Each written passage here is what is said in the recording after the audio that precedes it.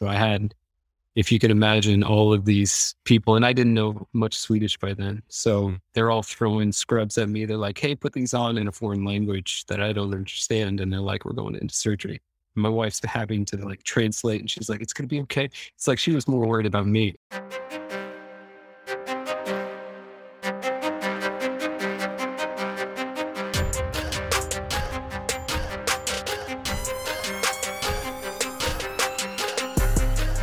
Welcome to the Skilled Dad Podcast. This is the podcast for dads of all seasons to learn the things that they can do and engage so that they can go and equip the next generation for success. Here we sit down with everyday dads just like you to learn from their story, get inspired, and then start getting after it. So we invite you to join in, see what you can take away from this story, and apply to your life on your journey to becoming the Skilled Dad.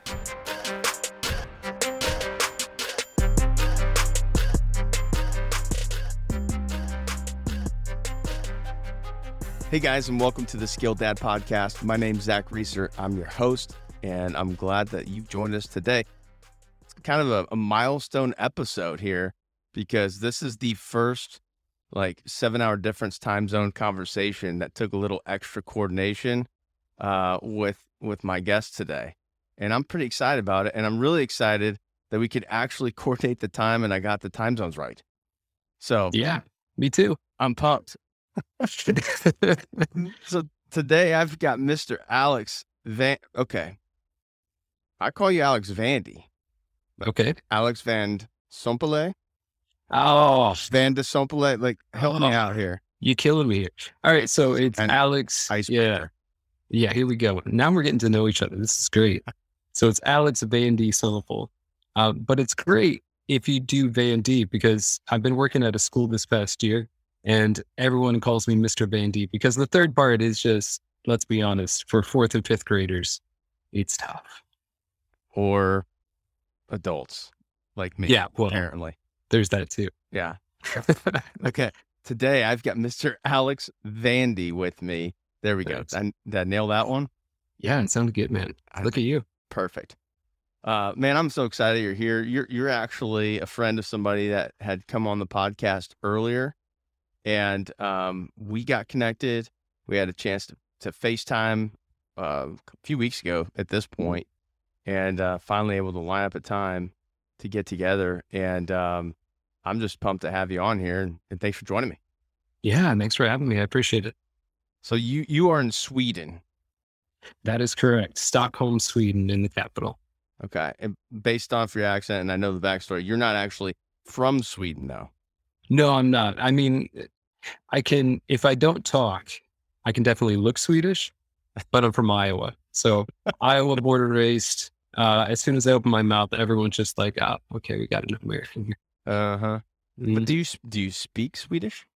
Yeah, I do speak a little bit of Swedish. Nothing to write home about there. I understand more than I speak. So the way I explain it to everyone, just so they can understand, is that my wife can't have private conversations anymore. Ah. That's kind of the level that I'm at. I'm just sneaky enough that if she starts talking in Swedish and I'm there, I can kind of decipher because you have a context for your spouse. Right. So I can kind of connect the dots. Okay.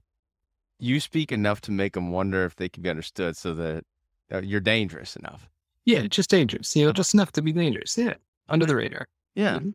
We use secret languages around our kids so that, That's maybe like you, it motivates them to want to learn Spanish or German. Yeah, it's a good thing. I mean, the bad part of me being an English speaker is that usually in Sweden, the adults and the parents all speak English around their kids because kids don't know English yet until they get into third, fourth grade or something like that. We don't have that luxury at home. So we're spelling everything. Kind of like maybe you do that as well. Like you spell out words like we'll go to the PARK and then your kids don't know what that is. Because if you said park, the 2-year-old's going crazy. Uh-huh. Yeah, we did that. And now, my son could probably spell your name better than I at this point. So it's that part is done. But it's good. It's good code word system until they learn to read. So that's good. Bummer. Man, when we talked a few weeks ago and I got to learn more of your story, I got really excited about having you on here. Alex has got just a really fascinating story, both with, Sweden and also some of the differences that he sees out there and seen out there. And I'll let him tell more of that. But Alex, if you're open to, man, let's tell us about yourself and we'll just take it from there. Yeah, sounds great. Well, Davenport, Iowa, born and raised in the middle of the Midwest. So you can't get more Midwest than that. My connection to Sweden, oddly enough, is through my family and specifically my mom. So my mom lived in Sweden about 40 years ago, it would have been, as a foreign exchange student. And so she almost knows more Swedish than I do, which is kind of embarrassing, but it is true. So you are like a Midwestern Swede. Yeah, exactly. That's it. Like my great grandparents, they were speaking Swedish in church because they were from Sweden. Okay. And I was born, this is weird, but this will maybe explain a lot. Life is So weird, man. That's why we have this podcast. I love it. we're trying to get to it.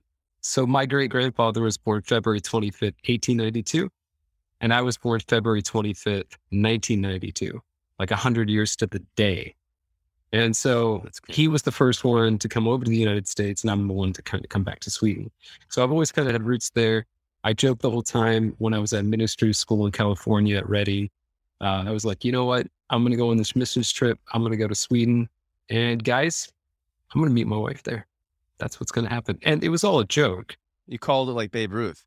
Yeah, that's it. I pointed there. I pointed on the map. I'm like, I want to meet my wife right there. And lo and behold, first meeting, I met my wife there, and she didn't know how to spell my last name. So I was digging through my wallet, trying to get my ID out. I'm like, hey, if you want to look me up on Facebook, here you go. And she figured it out. We connected on Facebook, and the rest is history. Wow. That's wild. So Yeah, wait, it's crazy. okay. When was it that you kind of called your shot, said I'm moving to Sweden, and then I'm going to find my wife there? So that would have been in 2013. I started school of ministry in Redding, California. 2014 in the spring is when the trip actually was. So I met her then. We chatted on Facebook for maybe like a month and then started dating. We dated long distance for 15 months, and it was just a collage of, me going there, her coming here or coming to the States, that would be, and back and forth a few times until eventually it was just like, you know what, we're going to get married. You come to the States, we'll do it here. And then we'll figure out a way eventually to decide if we want to be in Sweden long term. And the main reason we decided on Sweden, there's a few others, but the main reason is childcare. Like you can spend so much time with your kids here. So I have 2 kids. I think I have over 400 days that I can spend with them, which is just Crazy. a crazy amount. Yeah. Wait, And how do you have 400 days? What does that mean? You have so, 400 days. so the way that'll work is that if I apply through my work to take time off for my kids within 3 months, I'm guaranteed to have that time off. So I could take chunks of, a month, half a year, whatever I really want, as long as I have the job security for it. That meaning that I have like a full-term contract, and it's not like they can just get rid of me or not renew my contract, something like that. Right. Which is great. So I just apply for it through the government, and then I get it. And it's usually a percentage of wage, meaning it's not 100%. It's probably something to the tune of 80% or so per day. Yeah. But it's enough to where, hey, it's worth spending time with your kids, especially at the beginning of their life where everything is just kind of crazy. Right. Yeah. The go through zombie zone when there's a newborn, working on That's something it. that can help out. So I'm curious, do you, in your circles, do you know, with that being more of a national opportunity, do guys take advantage of it? From Yeah. perspective, is that like the norm? Yeah. Well, there's a few different things that can happen. So you can share days with each other. There's a particular amount of time that I have to use. I can't remember exactly what it is, but there's a certain amount that's reserved only for me, and I have to take it. And that's a push towards men and women, or, whoever it is that's having the kid, have the same amount of days. Hmm. But in reality, it doesn't really work out like that. So, for instance, like my wife had an emergency C-section. So, who is it going, like, who am I to tell her, hey, you know what, sweetheart, going back to work, if you could stay home with the kids a little bit longer, you know what I mean? It wouldn't have worked out that way. Right. So, of course, I take a little bit more time, a few more days, and I'm able to make it all come together. Wow. I'm still trying to wrap my head around it. And I know I don't know like you do. I had a chance to live in Spain for a little while and just some of the European cultural differences. Mhm. But it's still hard for me to fathom. Like I have 400 days that I can take for my kids. Mhm. That's wild. Yeah, it's crazy. And it's something that you have to focus on in the moment that it's like, okay, yeah, it's still 400 days, which sounds crazy, but it is finite and you only get this time once. Mm. So you kind of have to practice. Like, this is such a cliche for talking about being a dad, but like, you have to focus on being in the moment, Mhm. be right there, even though you have 400, act like this is the only one that you got because you never know what happens in the future. Yeah. So you're not taking 400 days of golf. No, that's not it. Yeah. Not at all. Especially at the beginning, because like those first few months, everyone knows if you're a parent, like it's intense. It can get pretty crazy. So it's full go. Um, yeah, like my wife had a C-section both times.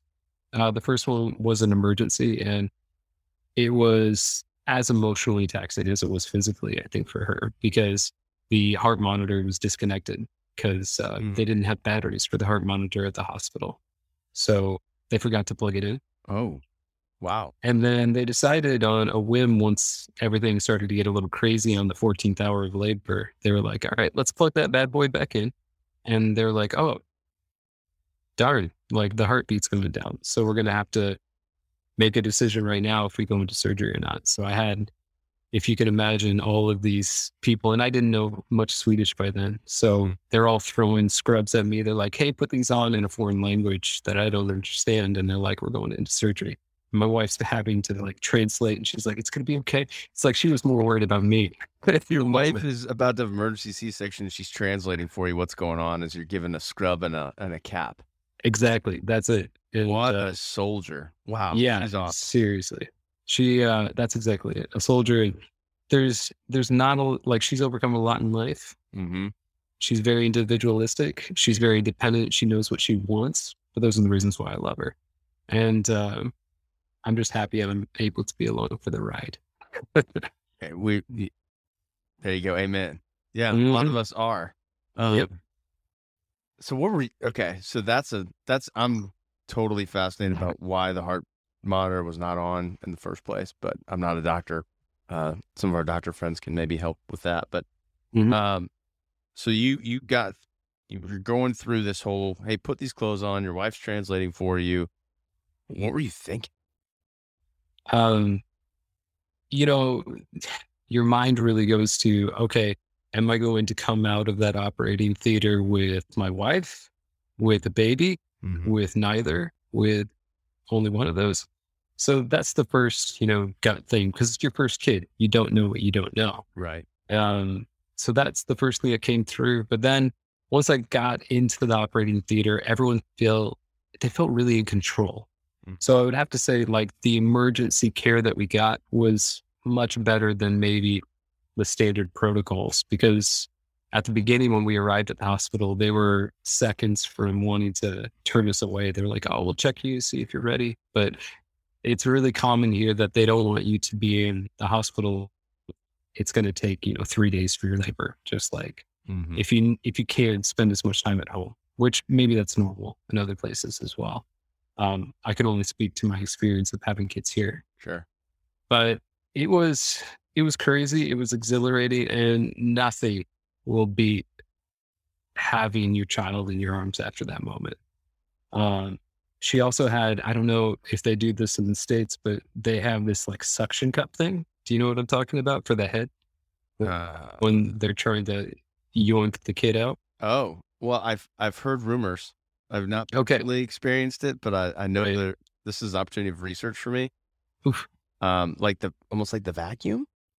Yeah, it's like a vacuum suction cup Yeah. thingamajig. Well, Yeah. they used it like 7, 8, 9 times, something like that, which is a lot.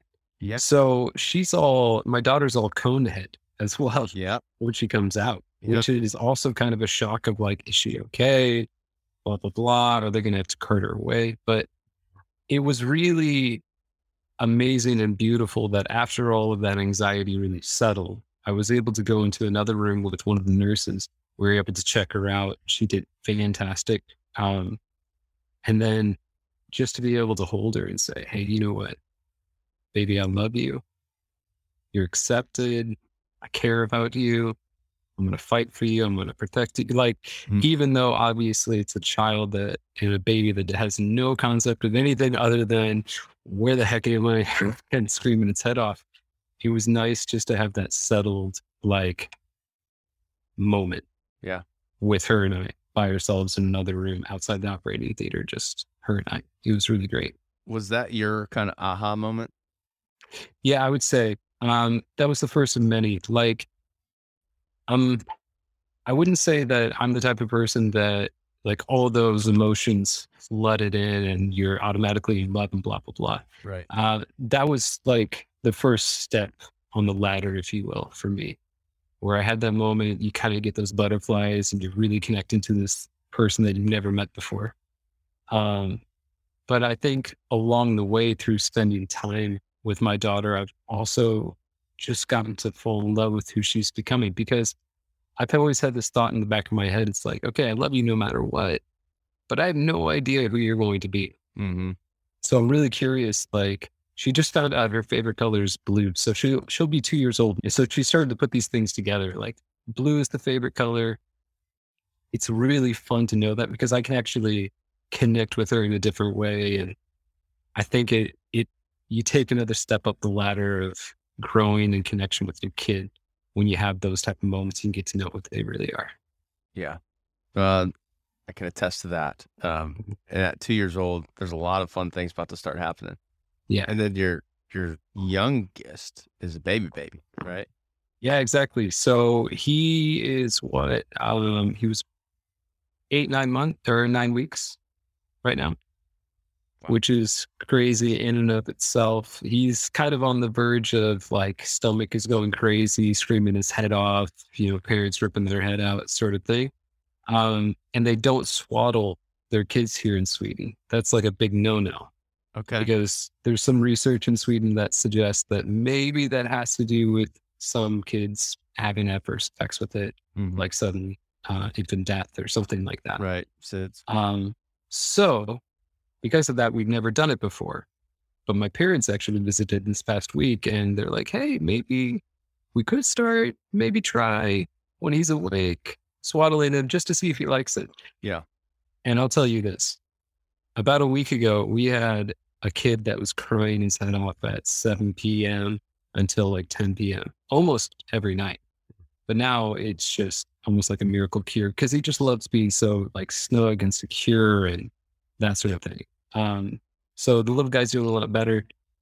His name is Jamie, which is kind of, yeah, it's Jamie. Love it. I mean, some people are going to think, oh, Jamie, maybe it's a girl, but like it's kind of a guy's name over here. So It is over here too. I think there's a lot with the spelling. mhm.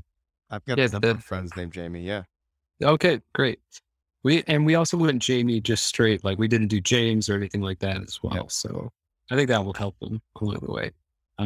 But we're also thinking like if we want to be a little creative with the middle name. So I think we're going to do, it was going to be Jamie Simon by itself, but she kind of talked me into it. And then I kind of talked her into naming him Jamie Bear Simon. Ah, Bear. So yeah, Bear. I like it. So like Yeah. right now it's Jamie TBD Simon. Right? That's it. Yeah. Okay. Mhm. I like it. I'm curious about that. So you're kind of holding off on the middle name. Yeah, we're kind of that holding off. decision. Like we knew exactly what it's going to be. And then we were kind of thinking, what if we did something different? And he's also born on the same exact day as my wife's grandfather on her dad's side. Okay. So his name is Bjorn, which is Yeah. bear in Swedish. So since it's bear in Swedish, then we're kind of like, oh, maybe that's kind of cool. Like it's bear in English. So we're thinking about it. I think we'll probably do it because we just ordered like new paperwork from the government to like send in the official papers. Yep. Because in Sweden, I think you get like 3 months or something Okay. to submit the paperwork, and then they're like, all right, you really need to do this. Yeah. So you're coming on the cusp. It's go time. That's it. We All need right. to do it. Jamie Pierre, Jamie Bjorn, I like Simon. Yeah. Simon. That's killer. That's interesting with the millennial. So we had names for all of our kids on the front end, and then they came out and we're like, no, it's not you. And Really? so we went to like plan B or C. My first son, we had a name and pretty much we're like, yeah, this is good. Daughter, totally different. And even our youngest, William, was going to be Mason. And then he rolled out and we're like, nope, you're not a Mason. It just didn't fit. So Wow. I respect that, and that you have additional time to kind of take care of that. Yeah, it's nice. And some kids, they just go completely unnamed for 3 months, and then it's crunch time. You get to just decide something. But it's fun. And in Sweden, it's quite common. Like you can do like 2 middle names. That's why we're thinking Bear Simon. Like we can probably just do both of them because why not? I mean, his last name is Van De Sompele. It's going to be long enough as it is. What's another name? Once you have that finished, let me know, and then we can do like a mock-up license of what that's Ooh, going to be. that's going to be kind of like what you did for your wife. It's like in the yeah. future, he's going to meet his wife on whatever their version of Facebook or meeting someone somewhere and say, here, look me up. This is the easiest way Look to me. find me. That's it. It's going to be full circle. That one right there. Absolutely. And he might move back to Iowa, so you got to watch out. He might. I mean, he might. Or in 100 years, his children. Give him 100 years. He'll definitely be back in 100 years. That's fair. Mhm. So so the 9-week-old and a 2-year-old, I'm curious, when you you got married, Mhm. you're living in Sweden full time, which I'm sure is quite a bit different. And then how long was it that you all were married before you had kiddos? Oh, let's see here. So we got married in 2016, moved to Sweden in 2017, and had Bonnie in 2020. So she's also a Corona baby. Oh, wow. So that would have been 3 years, like 3 solid years of living in Sweden. Yeah. So then you throw in the old, Corona on top of all those things. Since the first baby arrived, what was like your biggest aha moment or takeaway that maybe you didn't anticipate? We can prepare to become a dad, but then here's this actually that moment you had in the hospital. Mhm. Now you got the baby, and then since then, what's been one or two big things that have been like, wow, I didn't expect this, or this is better than I thought it'd be, or the other way around? Yeah, absolutely. You get tried and tested. I think, adversity introduces a man to himself, and so does having a kid. Mm. So in that way, I thought before going into it, I got patience down. It's kind of how I was thinking about it. It's like I'm a pretty patient person. I'm pretty cool, pretty relaxed. You do seem pretty chill. Yeah, right. Like I kind of Yeah. I kind of give off that vibe. It's pretty relaxed. Like there's not a lot that gets to me. But having a kid is a different level of patience that you need. Like you need patience in the moment, not just for like, oh, it'll be okay in the future. It's like, no, I need it right now when this kid is screaming in my face and there's no hope and the wife can't do anything because she's on bed rest or something like that. So I think it's been an onion to peel back that there's what you think you know and what you think you have as even a married person. Mm-hmm. And then that becomes the training ground for when you actually have a kid that you're like, okay, it's like I was renting patience is what it felt like. And I really needed to own that very quickly. You know what I mean? Yeah. It's like you have it to some extent, but until you actually have a kid, it's a completely different level. So I would say that like just having patience, being able to understand what's important in the relationship, like with my wife and I, like I think we're talkers. Hmm. Obviously, doing long distance for such a long time, we were able to talk through things. You get communication down, you feel really solid in it.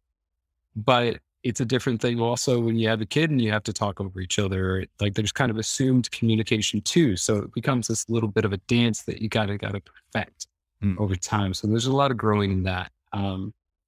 So that I mean that I guess that has to do with parenting a little bit more. The moment that it kind of clicked, I would say the the moment that it clicked for me the most between myself and my kids and like the emotion of just being fully connected to them, if we can put it that way, it's probably the first time my daughter was sick. Mm. And that emotion of like, I wish I was the one going through this right now. Like anybody but her being sick because she was like throwing up and she was having a high fever and it was Corona time, so it's quite understaffed at some of the hospitals, so it was hard to get in. And then they said I can't remember what disease it was, but they were saying through the video chat, they're like, oh, it could be this, which had like a 40% mortality rate. Um, so we were kind of a little bit worried. And then you kind of get to the point where it's like, okay, no matter what, we're going to get through this. We're going to take care of her. If I don't get any sleep the next 3 days just to make sure she's okay, Mhm. that's what we're doing. So I think that was a big moment for me anyway. You're like, okay, now it's game on. What was it that you said earlier? You said adversity intros the man I would say adversity introduces a man to himself. to himself. I like that. Yeah. Just the idea. I mean, yeah, I don't think I came up with that, but it's just the idea of like you really find out who you are when you're going through something tough. Yeah. And so you and specifically when your kids are going through something tough, you kind of take it upon yourself that you're like, okay, anybody but them in this moment.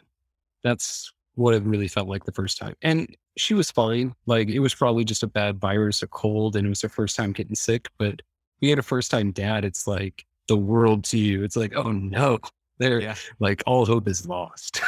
You don't know, and you don't know any different. Mhm. Yeah, Exactly. exactly. And so, it's a lot of fun talking to first time dads or guys that are getting ready to be a dad.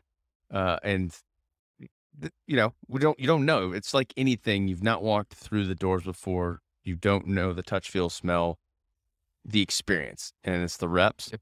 Um, Mhm. but yeah, it's super real on that front end. And then, you know, from the experience that I've had with my third one, you're like, oh, dude, you're fine. You're Yeah. you're gonna be fine, and it's a totally different thing because you've kind of been there. Um, but on that front end, you're experiencing it for the first time, just like anything is new. The idea back to that kind of quote that you said, and when you find out if someone else said it, you can tell me and they'll get credit, but until then, you get credit. Uh, it's not necessarily that a new concept like a lot of things in life. But it's the way you said it was really good. The adversity intros the man to himself, and with each phase that the kids are growing through, there's whole new challenges that come along that I find myself in. Like, nope, never been here. Don't know if you know I've got anybody in my family that's been in this particular kind of thing. What do I do? I don't know what to do.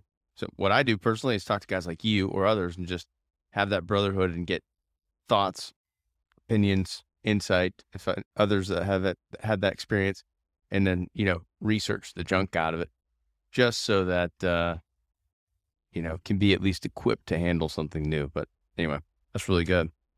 Yeah. I'm curious, you know, kind of that experience you're sharing with the hospitals and a little bit different things there. And, just being in a different culture, what is the perspective on dads and or fatherhood in like the Swedish culture that you've experienced or seen? Yeah. I mean, it's a very, you know, whatever your political views are, the way that I like to explain Sweden, because I guess politics does play a part in culture. It's part and parcel of it, right? Right. So Sweden, I would describe it as they don't really have right leaning politics. They have left and lefter Mhm. politics Okay. is the way to look at it. And because of that, fatherhood is an optional entity. It's not looked at as essential um, in the same way at all. And because of that, like maybe you would see that fathers sometimes are a little bit more timid. Mm-hmm. Like they don't want to be overbearing. They don't want to be too aggressive. They don't want to put in that competitive nature inside their kids because maybe that's just a little too much. Mm-hmm. Um, but I can only speak to what I've experienced. And that's kind of the feel, right? Like Yeah. you aim towards equality so much so that you devalue maybe the really intense father figure historically that has been there. For myself, it's kind of a little weird to sit around and have kids that maybe don't pick up after themselves, or like their parents aren't asking them, like, "Hey, can you take this upon yourself to do this because we're at a friend's house?" Mm-hmm. That type of stuff.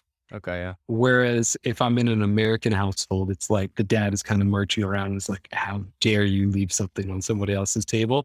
Or like, "You don't leave it better than you find it." Like that's not maybe as prominent here. It's kind of like, oh, they're kids. Like the parents will do the cleaning up Yeah.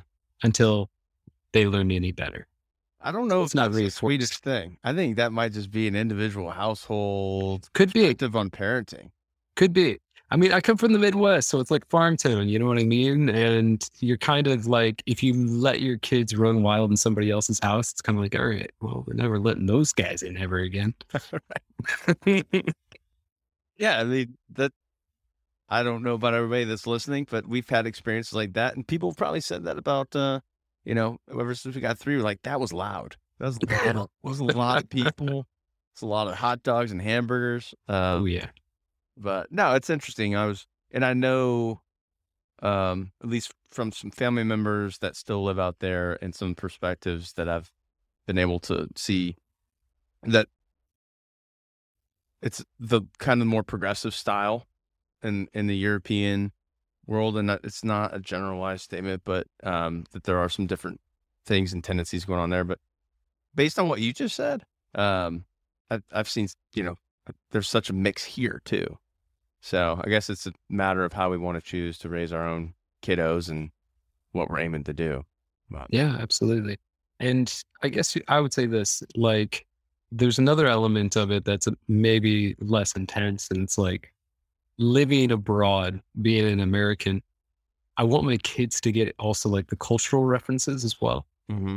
So like it was so important for me for my parents to bring over like Dr. Seuss books because I was like so into Dr. Seuss. But here it's like no one knows about Dr. Seuss at all. Yeah, And there are kind of those cultural kind of everyone kind of knows about it a little bit type of things yeah, that I want them to get. So there's that. There's like a little bit more individualistic responsibility that I want them to get, discipline, things like that, you know. But my wife will tell you this. I am notorious for putting the buggy before the horse with these things. Cause like I said, my daughter's 2 years old. right. She doesn't understand this at all. Like a 2-year-old can't even really functionally play the same game with another person, let alone learn these like really big core values. So I'm a planner, I'm pretty strategic, and I want to like create this intentionally because I am in another country. And Yeah, if I want it to happen, it's going to be on purpose, not because culture says so. yeah. I love that. The fact that she's 2 and that you're thinking through that and planning it now, kudos to you, man. That's awesome. Do you have a good group of guys locally where you are that you guys can sit down and hash through some of these things and dive into like dad stuff at all, or just good group of guys in general? Unfortunately, no. Because of COVID, it kind of put an end to like a lot of those type of connections, just because everyone kind of sticks next to their own home a Yep. little bit. There's a few guys that are dads that maybe are American or like they're quite kind of interested in like how I'm raising Bonnie. So maybe we bring it up every once in a while. Yeah. But it it's different in Sweden because you don't tell somebody else how to raise their kids. Sure. Or maybe it's broader than that. Giving life advice is very taboo. Mm-hmm. Like telling someone else, like, hey man, this would be a good idea if you did this. Like, hey, you start working out. Like Even the kind of kicking the pants accountability that Mhm. a good buddy might, that's the value of having a good buddy. It's not just somebody's going to tell you you're great and all those things, but that can also kick you in the pants. Like, dude, you need to get your stuff together. Yeah, seriously. After leaving home and going to school ministry, I gained a little bit of weight. Mhm. And I'm looking okay, but like I gained some weight back then. So one of my buddies back in Iowa, when I finally got married, went back. He was like, Alex, put on a few pounds, there. It was just kind of like that friendly banter that only somebody that you've known for a while can kind of have with you. Right. Yeah. And then I finally, moved to Sweden, had some time before my visa process went through. And I finally started working out a little bit, dropped some pounds, starting to kind of like how I look. Yeah. And it was the darndest thing. Nobody said anything. Nobody, like I'm shedding some pounds. I went from like 180 down to like 145, 150, something That's like that. pounds, man. That's like 180, 145. That's huge. Yeah, something like that. So like it was a considerable amount of weight and nobody said a word. And I'm not saying that I'm doing it because I want the attention. Sure. I'm just doing it because I want a healthy lifestyle. At least, that's what I tell myself. And it was just kind of funny because nobody comments on each other in the same way here. Nobody gives advice in the same way. So it's a little bit of a taboo thing to be like, hey, you should be doing this, or like, hey, I've noticed, like, hey, you're doing this really well. Yeah.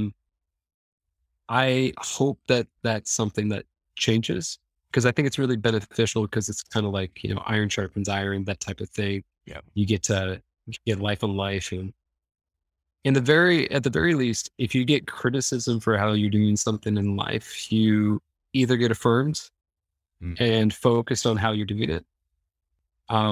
Because of the backlash can give you a little bit of focus, or maybe you agree with them and you're like, all right, maybe I need to change. It's an interesting thing getting that type of feedback. Yeah. Feedback is an interesting thing. I just actually did a work training on that. Oftentimes it seems that people want the feedback, and surprisingly, it was a higher percentage of wanting critical feedback. It was kind of like positive feedback, negative feedback. It was this poll that was done. It was these two things. And more people actually wanted that critical feedback, surprisingly, than just like always the good stuff. And it's not saying like, oh, always tear me up, but to have something to grow from and that's something to learn from. And there's mindsets involved in there too. So the iron sharpens iron. It is important. Have somebody that can kick you in the pants and at least, maybe jab at you a little bit. Hey, you're getting a little heavy, bud. Yeah. But that might help motivate us if we're open to the feedback. Yeah, absolutely. That's cool. I think it kind of, it sets your focus a little bit. As soon as you get that critical feedback, it's good to know if the voice in your head that might be saying like, hey, I wonder if I did that okay. Mm-hmm. Should I actually listen to that one? Because of the feedback that I just got that was really, really honest. Maybe those two things, that little voice in my head that said, hey, you might want to do this different. Maybe the feedback's the same. Yeah. So then it's a trust. And I think you do that a lot as a father. Like, there's times where you do things accidentally right. Like I think we've all been there. It's like, all right, I didn't really plan this. Like my daughter was climbing up. She's super mobile, so she was walking, taking her first steps at like 10 months. Wow. Yeah. That 1 year, and so she's climbing on her feet. She climbed up on the top of the toilet, and she was falling off backwards. And usually the rule is no climbing on the toilet. I didn't let her follow that rule at the time. And I catch her by the foot and I windmill her around and, place her back on the ground. No problems. Right. Uh-huh. And that's a perfect example of, it just kind of accidentally everything went perfect in the line and she's completely okay. Accidentally nailed it. Yeah. Accidentally nailed it. It's perfect. But I think it's good to know when you actually hit the nail on the head and what you're doing is right. Yeah. That's good too. But parenting is so delayed gratification that you're really not going to know. It's like, okay, I hit that one on the head and we'll know in about a few years. Yeah. Exactly. Well, I mean, it's a little bit of this podcast too, for, well, one thing on the feedback piece, I think there's a difference in getting feedback from somebody you don't know from Adam. Yep. Versus someone that, like you said, somebody you've known for a while, there's trust there. And so the value of the feedback, or how we might take that in, is going to also be dependent upon the amount of trust from that person. If we don't trust them and then they're giving us some feedback that's, it might be more dismissed. So like that foundation of trust, which is, to your point, having some other people to talk to that you can build trust with, and then be able to provide that feedback for somebody else or get it from them, as long as we ask if we can give them feedback. That's all. Absolutely. Too. Absolutely. I remember when I was at school of ministry, a way someone put it to me, a pastor there, was like, if you want to tell somebody how to live their life or a big decision to make, you basically have to put a lot of equity into the relationship in order to make that withdrawal. Emotional piggy bank. There it is. Emotional piggy bank, emotional equity, whatever you want to do with it. It's like you are making a withdrawal though, because you have to have something there in order for it to mean anything at all. Yep. 100%. Which is good. That is good. And that applies in the business world as well, just with anything. So, and so all the free advice, I don't know that we really give advice on this podcast per se, but rather our own experience is what we've learned. And so people can take away from that. I guess there's some advice thrown in there from time to time, but, so this time has flown by like it usually does. So for the last question I've got for you, speaking of advice, what are 1, 2, or 3 things that you've taken away that you would bestow upon somebody else that's either in that 2 and below section, or new dads, or somewhere in between? Yeah. Can think of at least 2. The first one would be, know when you're overreacting, because and maybe that sounds super simple, but it's like, you have to have an equal response to the problem that's in front of you. So nothing is worse when you have a kid in front of you and you act way more upset than maybe you should have. Yeah. And they take it way bigger than it maybe should have. Because I think like they'll get upset equally as you get upset, and they kind of mirror. That's how kids learn, right? They mirror. So if you bring down your level of how upset you are, or if you even can get to the place of being calm, I think you actually teach your kid how to deal with their problems in a calm way or a really frustrated way. So that would be one. The next one would be, and let me just make sure I can think of this correctly and that I don't blank on it. I think the first one of the first things that I started to really learn, probably by the time my daughter was maybe like 3 months old, and my wife, after the C-section, she's getting on her feet, she's really able to help out and all that. It was just simply the fact that like, I'm not always the answer. And that was, for somebody like me, like I'm very strategic, I'm very goal oriented. I want to make a plan for how to deal with problems and be ready. That was a tough pill to swallow, because I know that there are going to be problems that my daughter has throughout life, and my son will have them too. And I will not be the best option for advice or the answer in any of those situations. Maybe some of them, like I could speak into it. I'm going to have the emotional equity built up, the piggy bank built up, so that I can make some withdrawals. But any time that, maybe my wife actually needs to step in and is a better option, and that's okay. Maybe there's going to be a stranger that I don't know right now, but maybe someone that they actually like trust. Maybe not a stranger, maybe a teacher, maybe a pastor, maybe someone that they know that might be a better option because they know more about that specific problem that my child is going through. So having that foreknowledge that I'm not always going to be the know-it-all inside their life, I think is really beneficial, and it kind of lowers the bar that I have to know everything. because that can be quite troubling as well. Like if you're running around with your head chopped off like a chicken and you're worried about like, okay, do I have this bothering thing down? It's like, well, no, you don't, because no one does fully. And that's actually okay. And maybe you're lucky enough to do it wrong one time so you can do it right the next time. That's another way of looking at it. Accidentally nail it. Accidentally nailed it. I like what you said there. You don't have to know everything. You don't have to know everything. I want to be prepared for anything. Yeah. Because the new challenges that pop up, at least we can maybe help them as they get older. What I'm finding, because my oldest is 7.5, is he's coming to me with like problems because in some cases he sees me as the answer. And I'm like, guess what? You are in a place that you are perfectly capable of coming up with this answer on your own. So I'll ask him, well, what do you think? What is your solution? What are a few possible solutions to this before I just tell you what I think, what I want to do? So that in a time and a place where I'm not around, or his mom's not around, or somebody else, he'll at least be able to independently problem solve and think, while also hopefully knowing whoever, whether it's me, his mom, friends, family are there as a resource as well. But no, I really like that. Yeah, that's good. I think I've heard it said before in another way. It's like, learn how to teach them how to think and not specifically what to think, which is good. If you can teach them how to like problem solve and stuff like that, that's dynamite. It is dynamite. And again, for those in the business world, if you're leading teams, it's the same thing. It's if we always give the answer, we will always get the question. So if you really like getting questions all the time, do what you're going to do.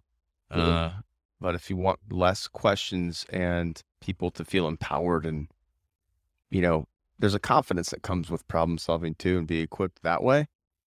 Like good questions is what we try to get good at, I think, as dads too. So that too, absolutely, you are daddy hero.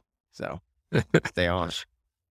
Well, sir, I really appreciate you taking the time and joining on this podcast with me. It was a lot of fun. Yeah, it was a blast. Thanks for having me. I want to fly out to Stockholm right now, but it was a blast, sir. And again, thanks for joining in. And any final parting words that you would have? That's it. I think I said my piece. And like I said, thanks for having me. It was really, really fun. And yeah, we'll have to do it again sometime. Absolutely. Thank you, sir. Guys, guys and gals, if you made it this far into the podcast, I want to say thank you for joining in on Alex and I's conversation. And I had some really good takeaways from that, both understanding some of the cultural differences that we see around the world when it comes to parenting or being a dad, as well as just some really cool takeaways from Alex's story.